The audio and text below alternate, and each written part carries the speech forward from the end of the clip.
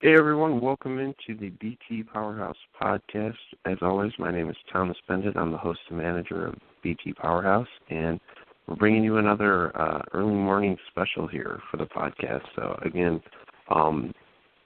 please expect my voice to be a little shoddy here. Just waking up, but we do have a pretty interesting topic today. I feel like I say that every time, but always fun to talk Big Ten hoops, and we're previewing one of the better teams in the Big Ten over the last couple of years, and certainly projected to be one of the better teams this year, and that is Purdue. The Boilermakers are coming off a couple of NCAA tournament appearances. Really a successful season last year, featuring some big-time non-conference wins.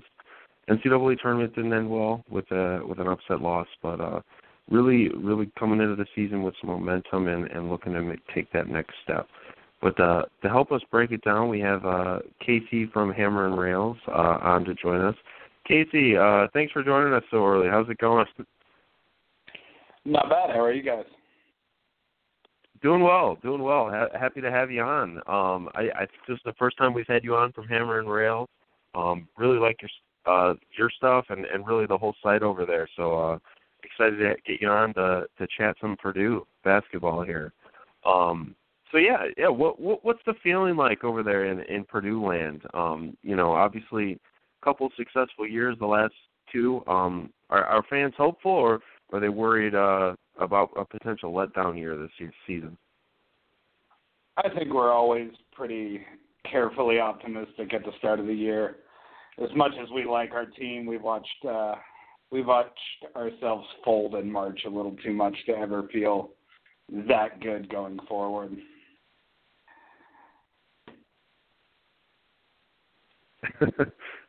Fair. Definitely a fair mental status, I guess. So yeah, I mean, definitely, certainly, at least I would say more hopeful than about the football team. So at least that's going.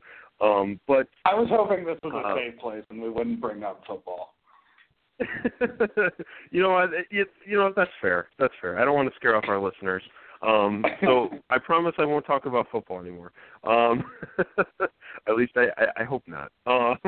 But let's jump into it. I always like to start these season preview podcasts with sort of a look at last season.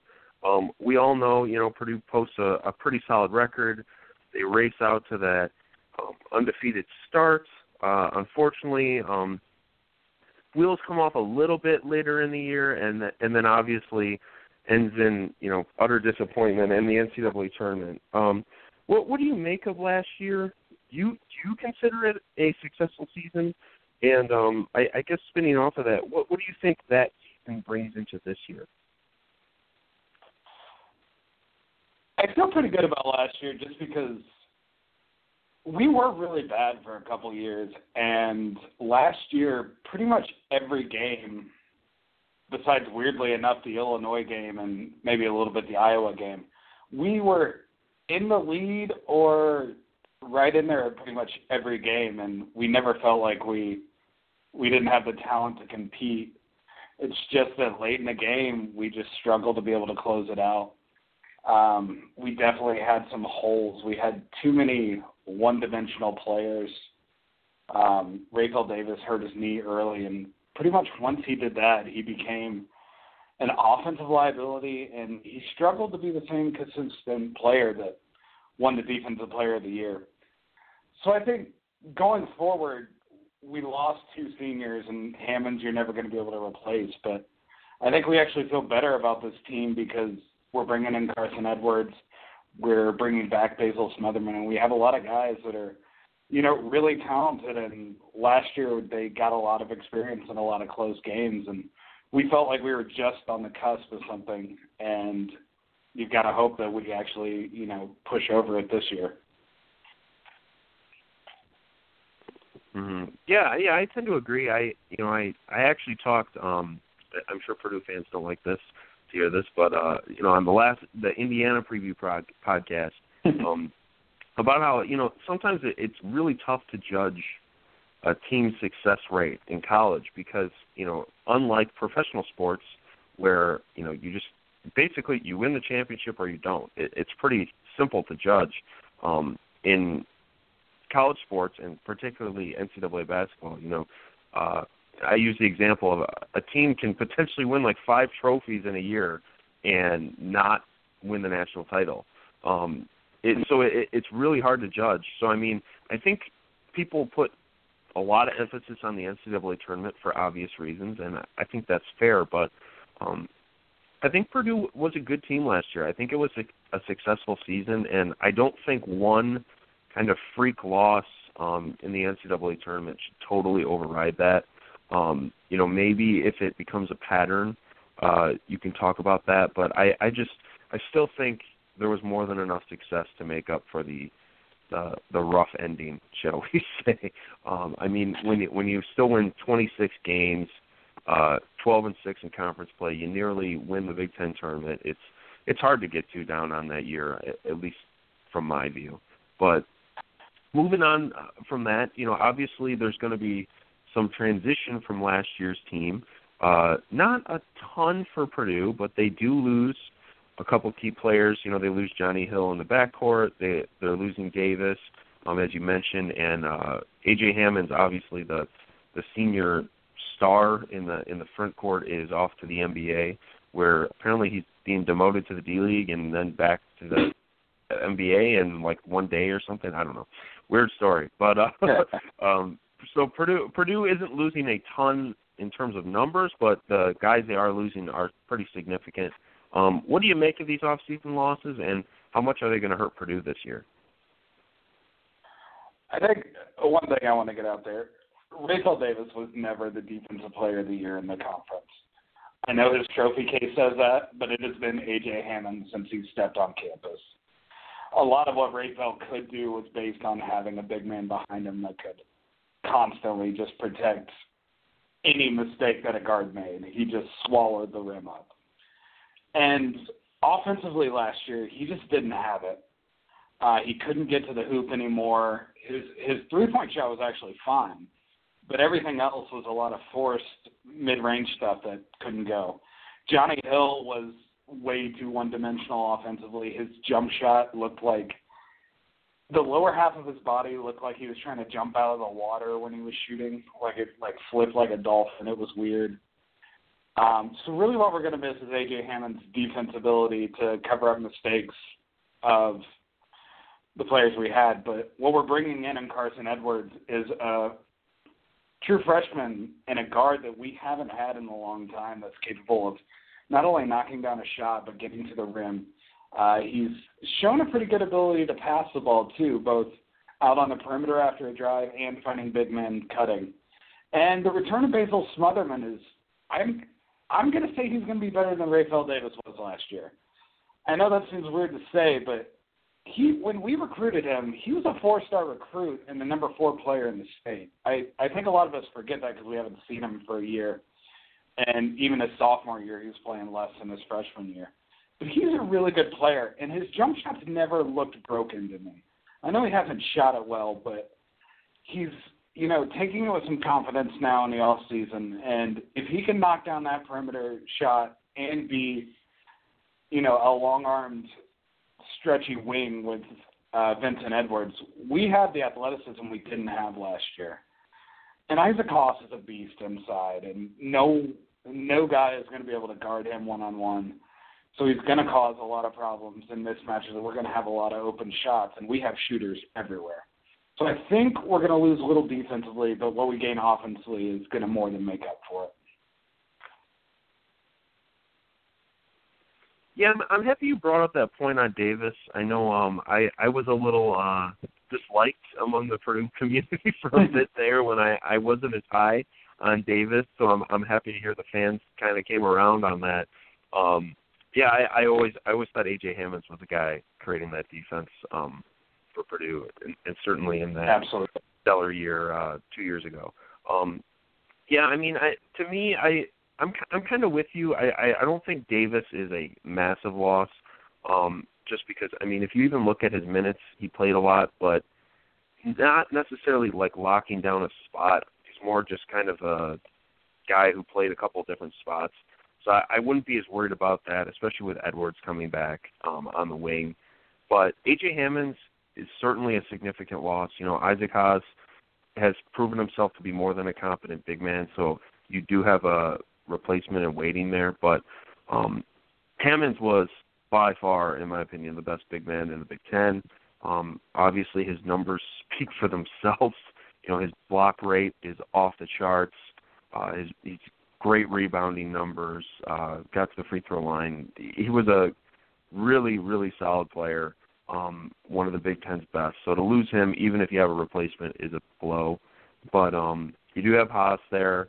If you can find, you know, a depth guy there to take, you know, 10 minutes a game, I think you'll be fine. But that definitely that's the one that at least caught my eye. But of course, you know, guys may be leaving, but the team's also adding some pieces as well. Purdue is they're not bringing in a ton in terms of recruiting this year, just one recruit. But they are bringing in, by way of the transfer market, some additional talent. What do you make of the newcomers this year, and who's your eye on heading into the season? I mean, it's Carson Edwards. Spike Albrecht is nice, but Carson Edwards has the chance to be an X factor and the kind of combo guard that we just haven't had since E'Twaun Moore. He is able to do everything on offense. Unlike, we have so many specialists. You know, Ryan Klein can shoot. Dakota Mathias can shoot. They can both pass pretty well, but they just can't do anything off the dribble. And I think what we saw, especially in the tournament game, Vincent Edwards is just not capable of doing that on his own right now. And I think Carson is going to be, you know, a huge addition. And Spike will be a little bit too. He's a very good passer. He's a little bit Steve Nash in the way that he holds the ball for almost an unusually long time, waiting for things to develop. But I actually think the biggest addition is going to be the 5-star recruit we got last year, who was not the player we were promised. Caleb Swanigan was awful last year. His offensive rating was 96.1, by far the worst on the team. He turned over the ball half the time that he had it. I think his development is going to be like adding a new player. We're playing a spread pick and roll this year more, especially when Haas sits on the bench. And I think using him as a pick and pop guy is going to really open up his game and allow him to be the offensive threat that we all thought he was going to be last year.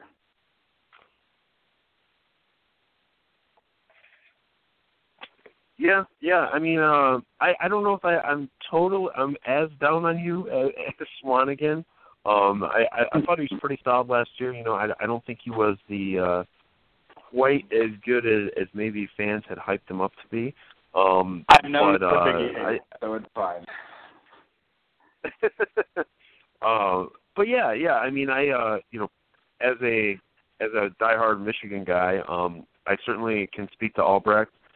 Coming in the backcourt, he's not super athletic. He's not going to necessarily be great on the defensive end, but he's a really smart player. He's going to find open guys, and he's not going to turn over the ball. And he's certainly he can shoot from 3-point range, which might be a nice addition. How did he do against the press?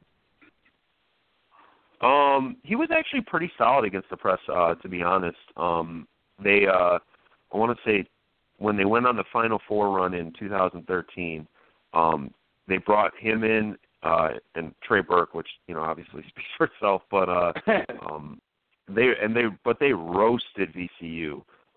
They just demolished them, which certainly had at least partially to do with Trey Burke. But Spike didn't have a ton of trouble against them either. So I think he's pretty solid. The only thing with him is, if you look at kind of how he trended during the season, the year he played the most for Michigan was 2 years ago, which was 14-15, and that's because Derek Walton Jr., Michigan's point guard, went out for the year, so Spike got most of the minutes. I don't think he's a player that can play above 20 minutes a game. If you hope for him to be efficient, I don't think he will for Purdue this year.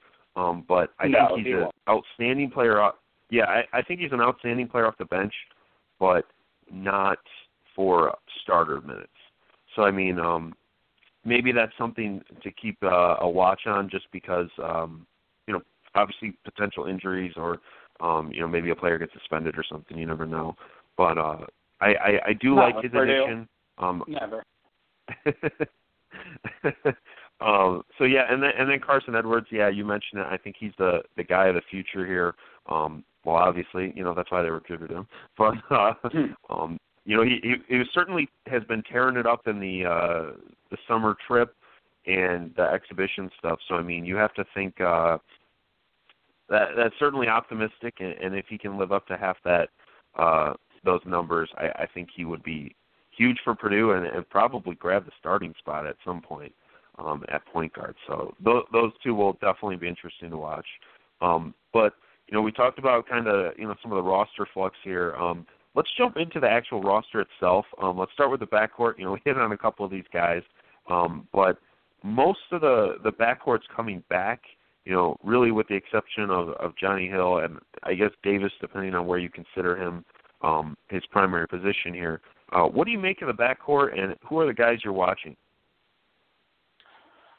I mean, the biggest thing is every player in the Purdue team besides Haas that's going to play can shoot from deep. Dakota Mathias is known as a shooter. Ryan Klein's obviously known as a shooter. P.J. Thompson was our best shooter last year. He shot, 41% from three. Spike can shoot the ball. Carson can shoot the ball. Vincent Edwards can shoot the ball. And you're going to see a lot of variance with where everyone plays. I think for the most part, Painter's going to feel comfortable switching. PJ can guard a two guard here and there. They'll match him up with Spike every now and again. I think it's going to be a lot just hot hand who's not turning the ball over, who's playing solid defense, which is why I think you still have to give PJ quite a few minutes.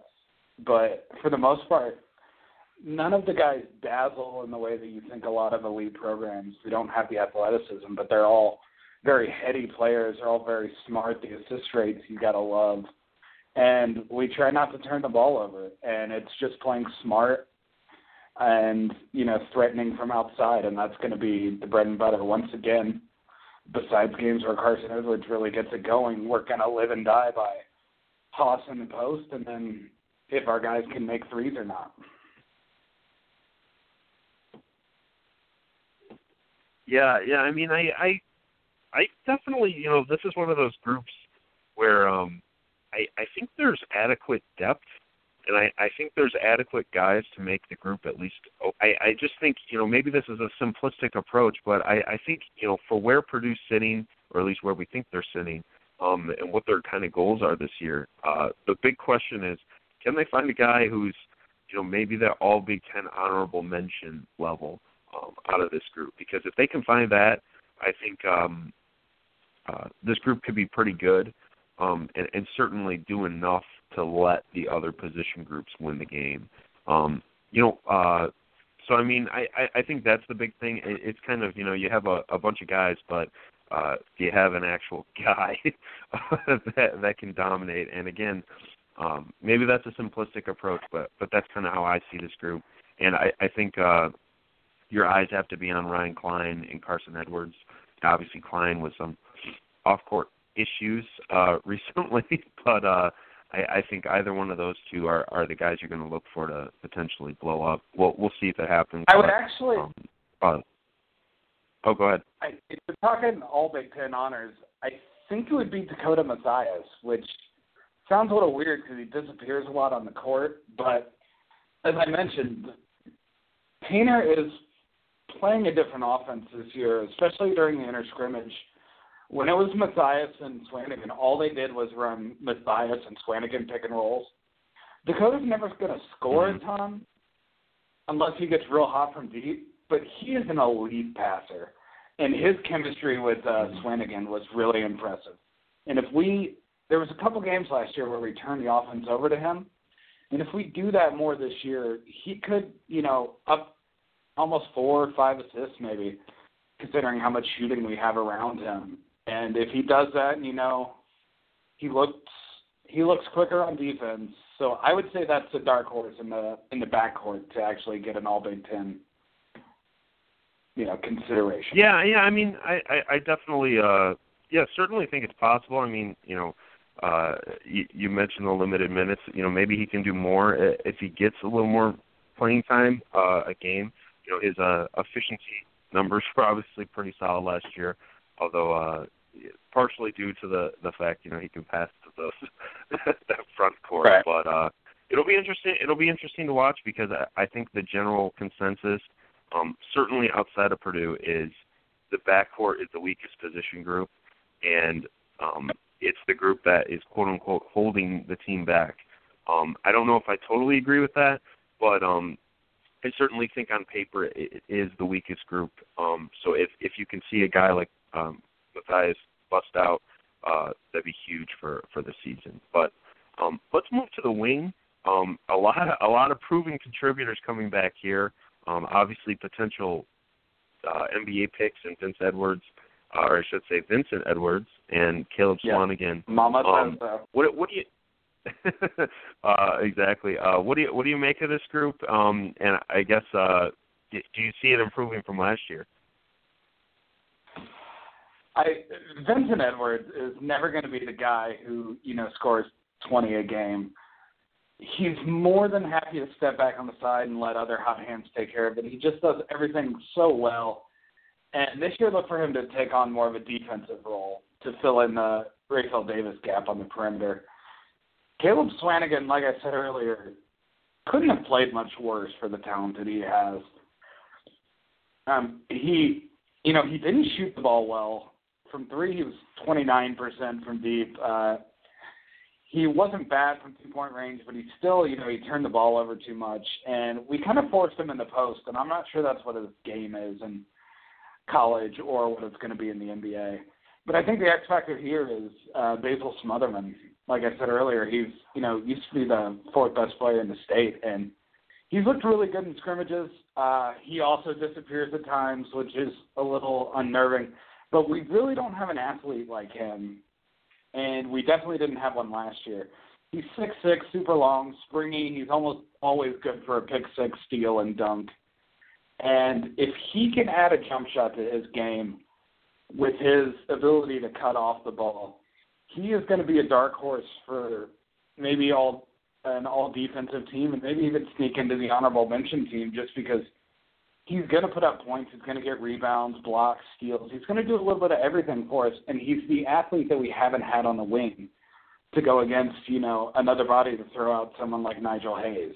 And we really struggled with that last year. So I think wings is where we're going to have the most improvement.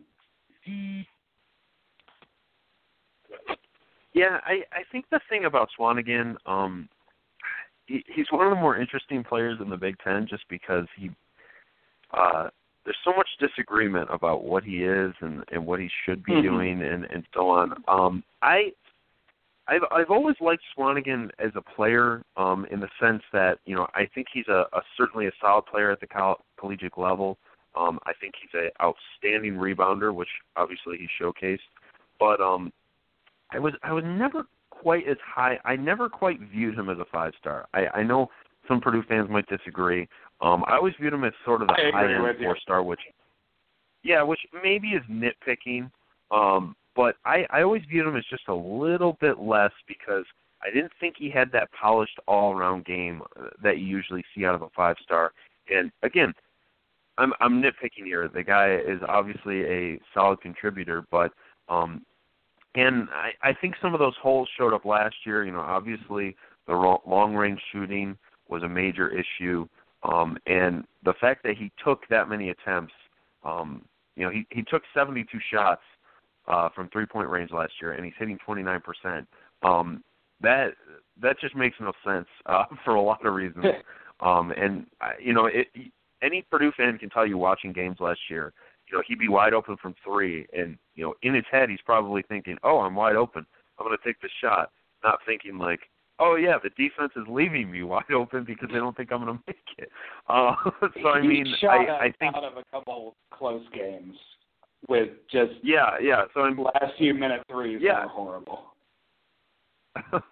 totally agree. And I think, part of that is not only the fact that he needs to improve there. If he's going to be a 4 in the NBA or wherever he wants to fit in, you got to shoot at least 30% at least. And frankly, that's kind of low to be shooting as many times as he did.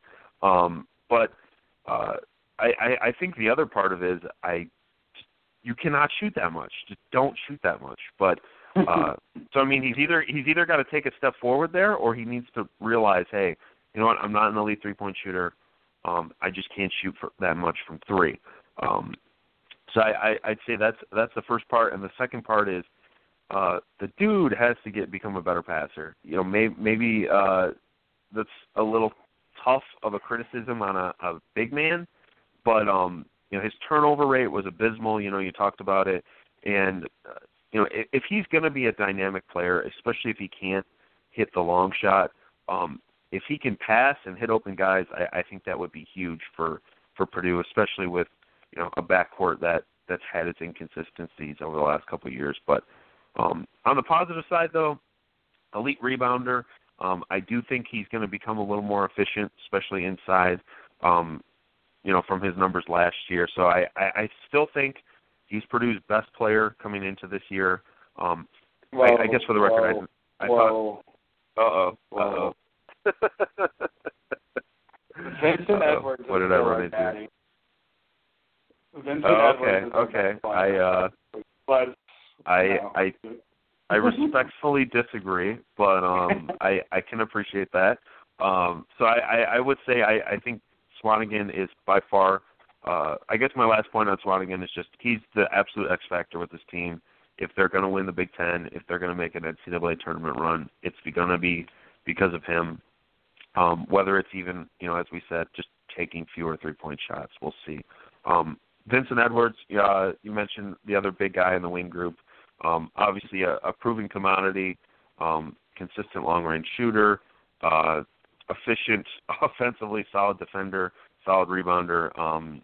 Really a great player. I think he's going to continue on that trajectory this year. I don't have him above Swanigan just because I think Swanigan brings things that Edwards doesn't. But obviously they're both excellent players and will be in the All Big Ten conversation, at least to start the season. In terms of depth, I mean, not a ton here, but, potentially based on what Smotherman does, we'll see what he can do after sitting out last year. But I do like this group. I think it's pretty similar to what it was last year, but I do think it has a little extra from more experience for Swanigan. But moving into what has been Purdue's biggest group, both literally and figuratively here over the last couple of years, the front court. They lose A.J. Hammonds, but Isaac Haas returns. What do you expect out of the front court for this year? We're talking about depth, and it's big guy depth that worries me the most. Isaac Haas is a starting center, and Caleb Swanigan is the backup center. Caleb Swanigan is the starting power forward, and Vincent Edwards is the backup power forward. If any of those guys gets into foul trouble, then all of a sudden we're stretching Basil Smotherman into playing 4, where he'll be able to be. He can do it against some matchups, but he's not as tall as Edwards. He's not as long, not as strong. And if Swanigan gets in foul trouble, then all of a sudden we have to play Haas, and his lack of mobility on offense or on defense really scares me, especially against the wrong matchups where they're able to pull him out on a pick and roll.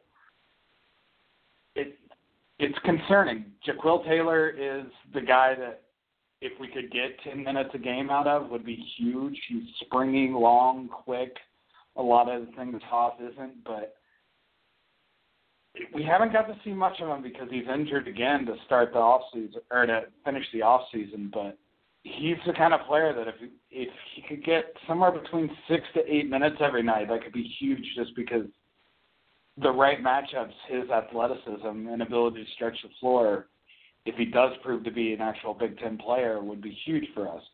But I don't think coming into the season we can count on it. I think Purdue's going to play small a lot. I think we're going to play when Haas is in there, we're going to feed him the ball and have shooters around him. And when he's not, we're going to have Caleb Swanigan in there, and we're going to run a spread pick and roll and try to have 4 shooters on the floor at all times. I don't think it's going to be the same offense as last year where we just pounded the ball inside either Hammonds or Haas or Swanigan every possession. I agree, and that depth thought, I guess, is a very, very concerning aspect about this Purdue team. I think we'll get to predictions here in a little bit, and I think most people figure that Purdue will be one of the Big Ten's top team, but this is a very potential concern here, a major red flag. Obviously, you hope no one gets hurt for multiple reasons, but you basically have 3 guys manning 3 positions, which maybe that's a little misleading. You have some other there, you have Taylor there, but really it is 3 guys, and we'll have to see. I like Haas. I think I've talked about him a little bit.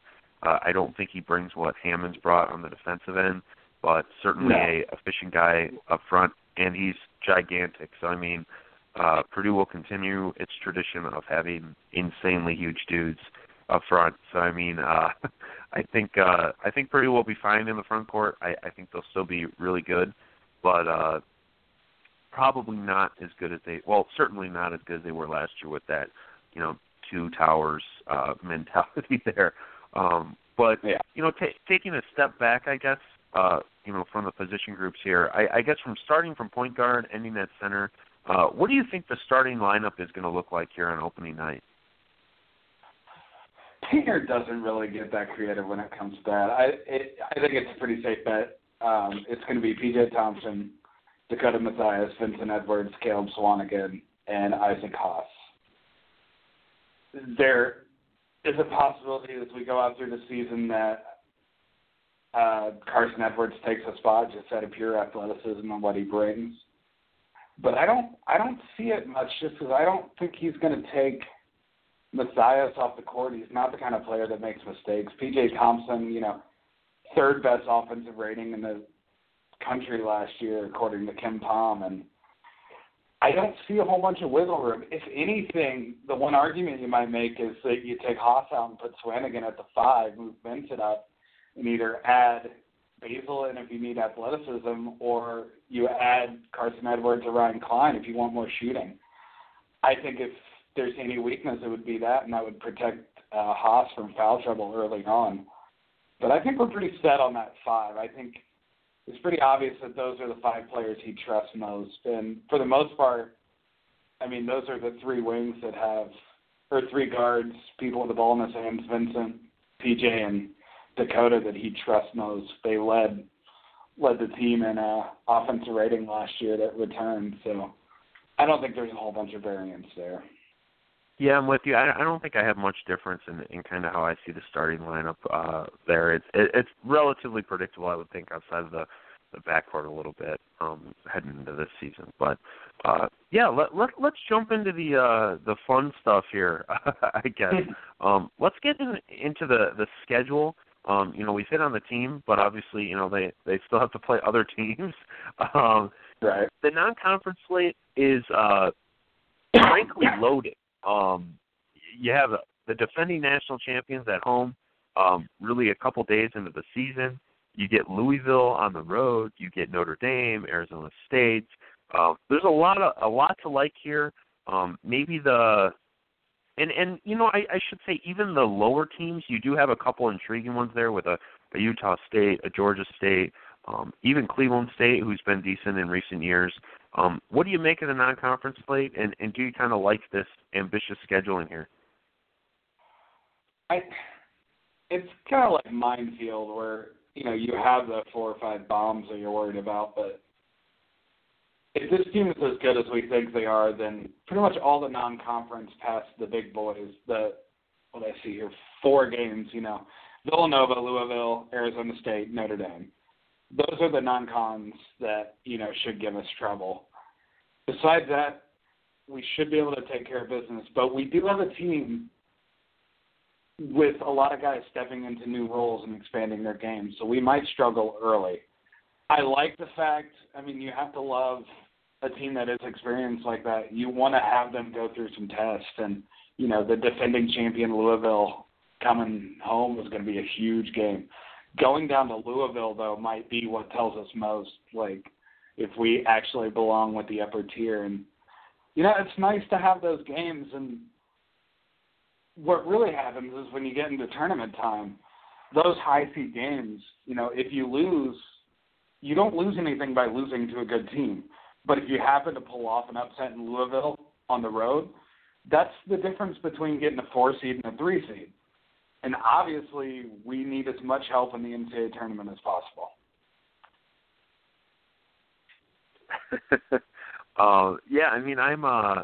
I'm kind of with you here. I like the big games. They're going to be very tough to win for obvious reasons.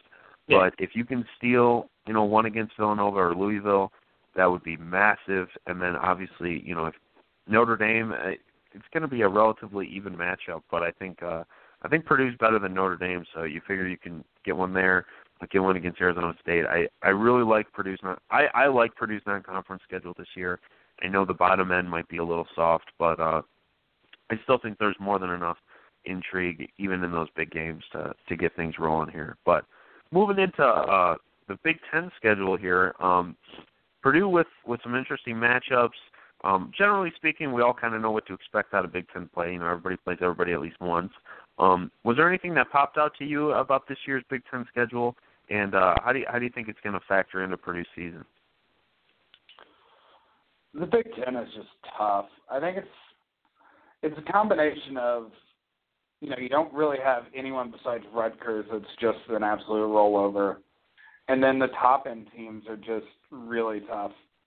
Purdue doesn't have a killer stretch like we did last year. It's kind of broken up more, but, we're going to go away to Ohio State and then host Wisconsin and then go away to Iowa, which gave us a ton of trouble last year.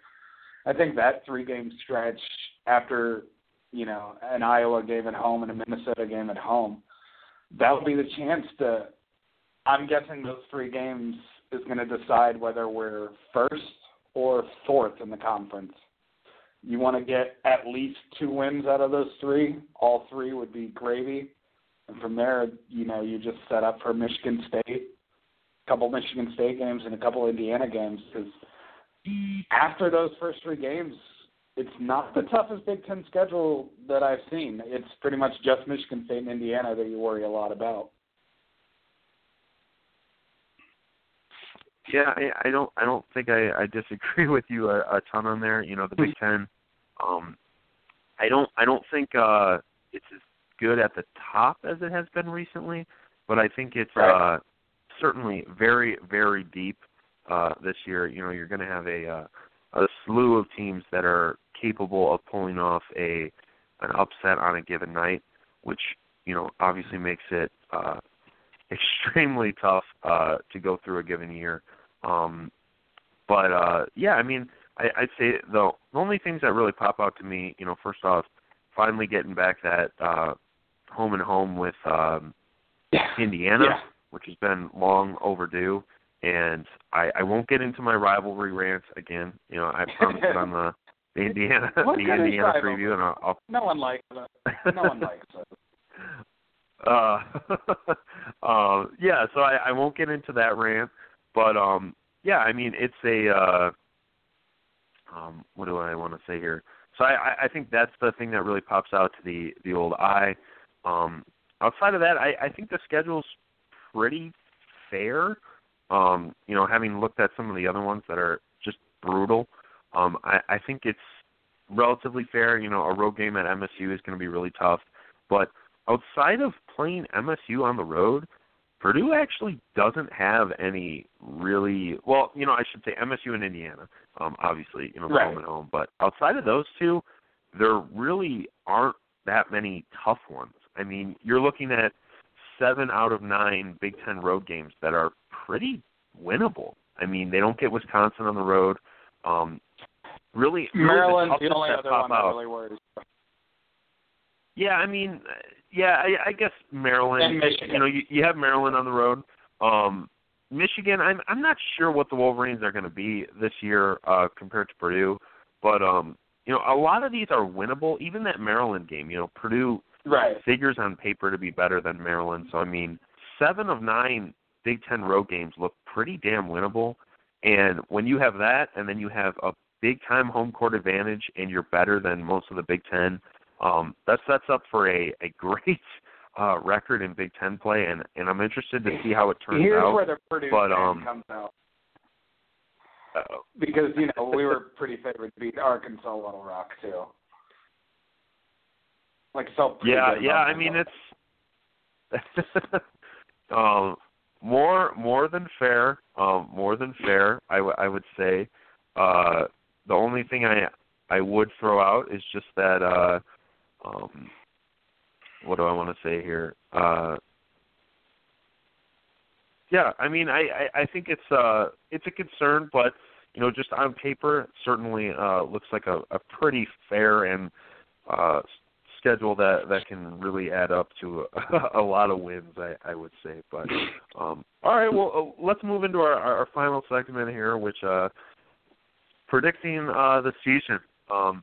I won't ask you to name a specific record here, but what kind of range do you see Purdue finishing in this year? Where do you see them in the Big Ten? And I assume you will have them in the NCAA tournament, and if so, how far do you see them going in March? Yeah. I'll give you a win total. It's fine. 28 wins is what I see, I think. Probably. I think there's a top 3 in the Big Ten, and I think 1 through 3 you can pretty much switch them wherever they are. Wisconsin, Michigan State, Purdue. I don't get the Indiana love. I might be a homer. I might just hate them. I don't know. I just don't see it. I don't see why they're – I think Yogi Ferrell was way too important for them to lose and just replace. So in the Big Ten, I think Purdue finishes second. Wisconsin was my pick all summer, but I just can't go against Izzo most of the time. So I think Michigan State wins it. I think this team's an Elite Eight team. I think a lot of the weaknesses we had last year that really would show themselves in the tournament, and they did. I think Painter's going to be better. I think we've learned a lot from him. I think Carson Edwards fixes the biggest holes that we had, and by that time, he's not a freshman anymore. And I just think our length and ability, our versatility, and our ability to shoot at pretty much every position is going to allow us to finally break through that hurdle to the Elite Eight. Interesting. Yeah, bold pick here. But I like it. Yeah, I mean, I think, you know, to start off, I think this is I've said this numerous times. I still believe it, but I think the Big Ten is 4 teams, and everyone else, those being Indiana, Purdue, Michigan State, and Wisconsin. I think they're going to finish in the top 4 in some order. Not really sure how, but I do think those are the top 4 teams. I think Purdue's going to be in the Big Ten title hunt certainly through January. We'll see February. You know, they get some of those tough road games we were talking about. If they can kind of, you know, stay above water in those. But right. I think this team is more than capable of winning the Big Ten if that backcourt they can find. You know, maybe Matthias takes a step forward. Maybe Carson Edwards is, you know, the next coming. But I think that's they're going to be in the conversation, and then it's just, you know, can they get enough out of the backcourt? Can Caleb Swanigan take a big enough step forward to actually get them over the hump against some of the premier Big Ten opponents? But obviously, I think they're going to make the NCAA tournament out of that, and I think I don't know. I tend to agree. I feel like this is the year they're going to make a little bit of a run. I don't. You know, it's hard. It's hard to pick a Final Four or something like that just because you don't know the matchups. But we need to hear that I do think someone else. Yeah, so I mean, I think I don't know why I think this team is more than capable of making a run. Obviously, if I think they're in the Big Ten title conversation, but I think this team is going to make the second weekend. I think they're going to have enough of a fire and enough talent to win out, and hopefully it's not another disappointment like last year, obviously, but it'll be fun to watch. No debating that. Yeah, so do you have any final thoughts here before I let you go on either Purdue, the Big Ten, or anything else? I meant to say 26 wins. I meant to add 2 to last year, and I accidentally added from after the tournament. I think just in general, this Purdue team is going to be kind of a change of culture. I think I wrote this in the piece I did for you guys. This is going to be the year that we find out whether Painter is a really good coach, a good coach, or a great coach. We should be a decent defensive team, but our offense is going to win games. And the fact that we have as much shooting as we do should, if he's able to create an offense around that, literally the only guy that we're going to play that can't shoot past the free throw line is Isaac Haas. And there's not many college teams that can threaten at every position all over the court like that. If he can actually leverage that into what should be a top 10 to top 5 offense, we will both learn about Painter that he is, the coach that we need. And it's also going to be, it's going to result in Sweet 16, Elite 8, maybe a Big Ten title. And I think this is the year we find out. There's no ready-made excuses on this roster like there has been the last few years. Yeah, I'm with you. It'll be an interesting year, and I think it will tell a lot about the direction of the program and where ultimately Purdue's going to end up with Painter. So it'll be a lot of fun and, no pressure. That's for sure. We do really appreciate you calling in, Casey. It's been a lot of fun. And where can our listeners check out your stuff? I'm CRide26 on hammerandrails.com. We do, SB Nation sports stuff, all about Purdue, do a podcast, all that good stuff. Thank you, man. Definitely. But, all right, well, Casey, thank you for joining us, and have a good one. All right, you too. Thanks. As a reminder, everyone, that was Casey Rich for Hammer and Rails, which puts out a lot of great Purdue material for SB Nation across the board.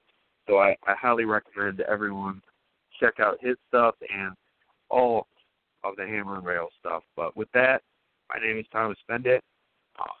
Excuse me. Coming down with a cold here. My name is Thomas Bendit. I am the manager and host of this podcast. You can check me out on Twitter @TBendit, and we'll see you all next time. Thanks.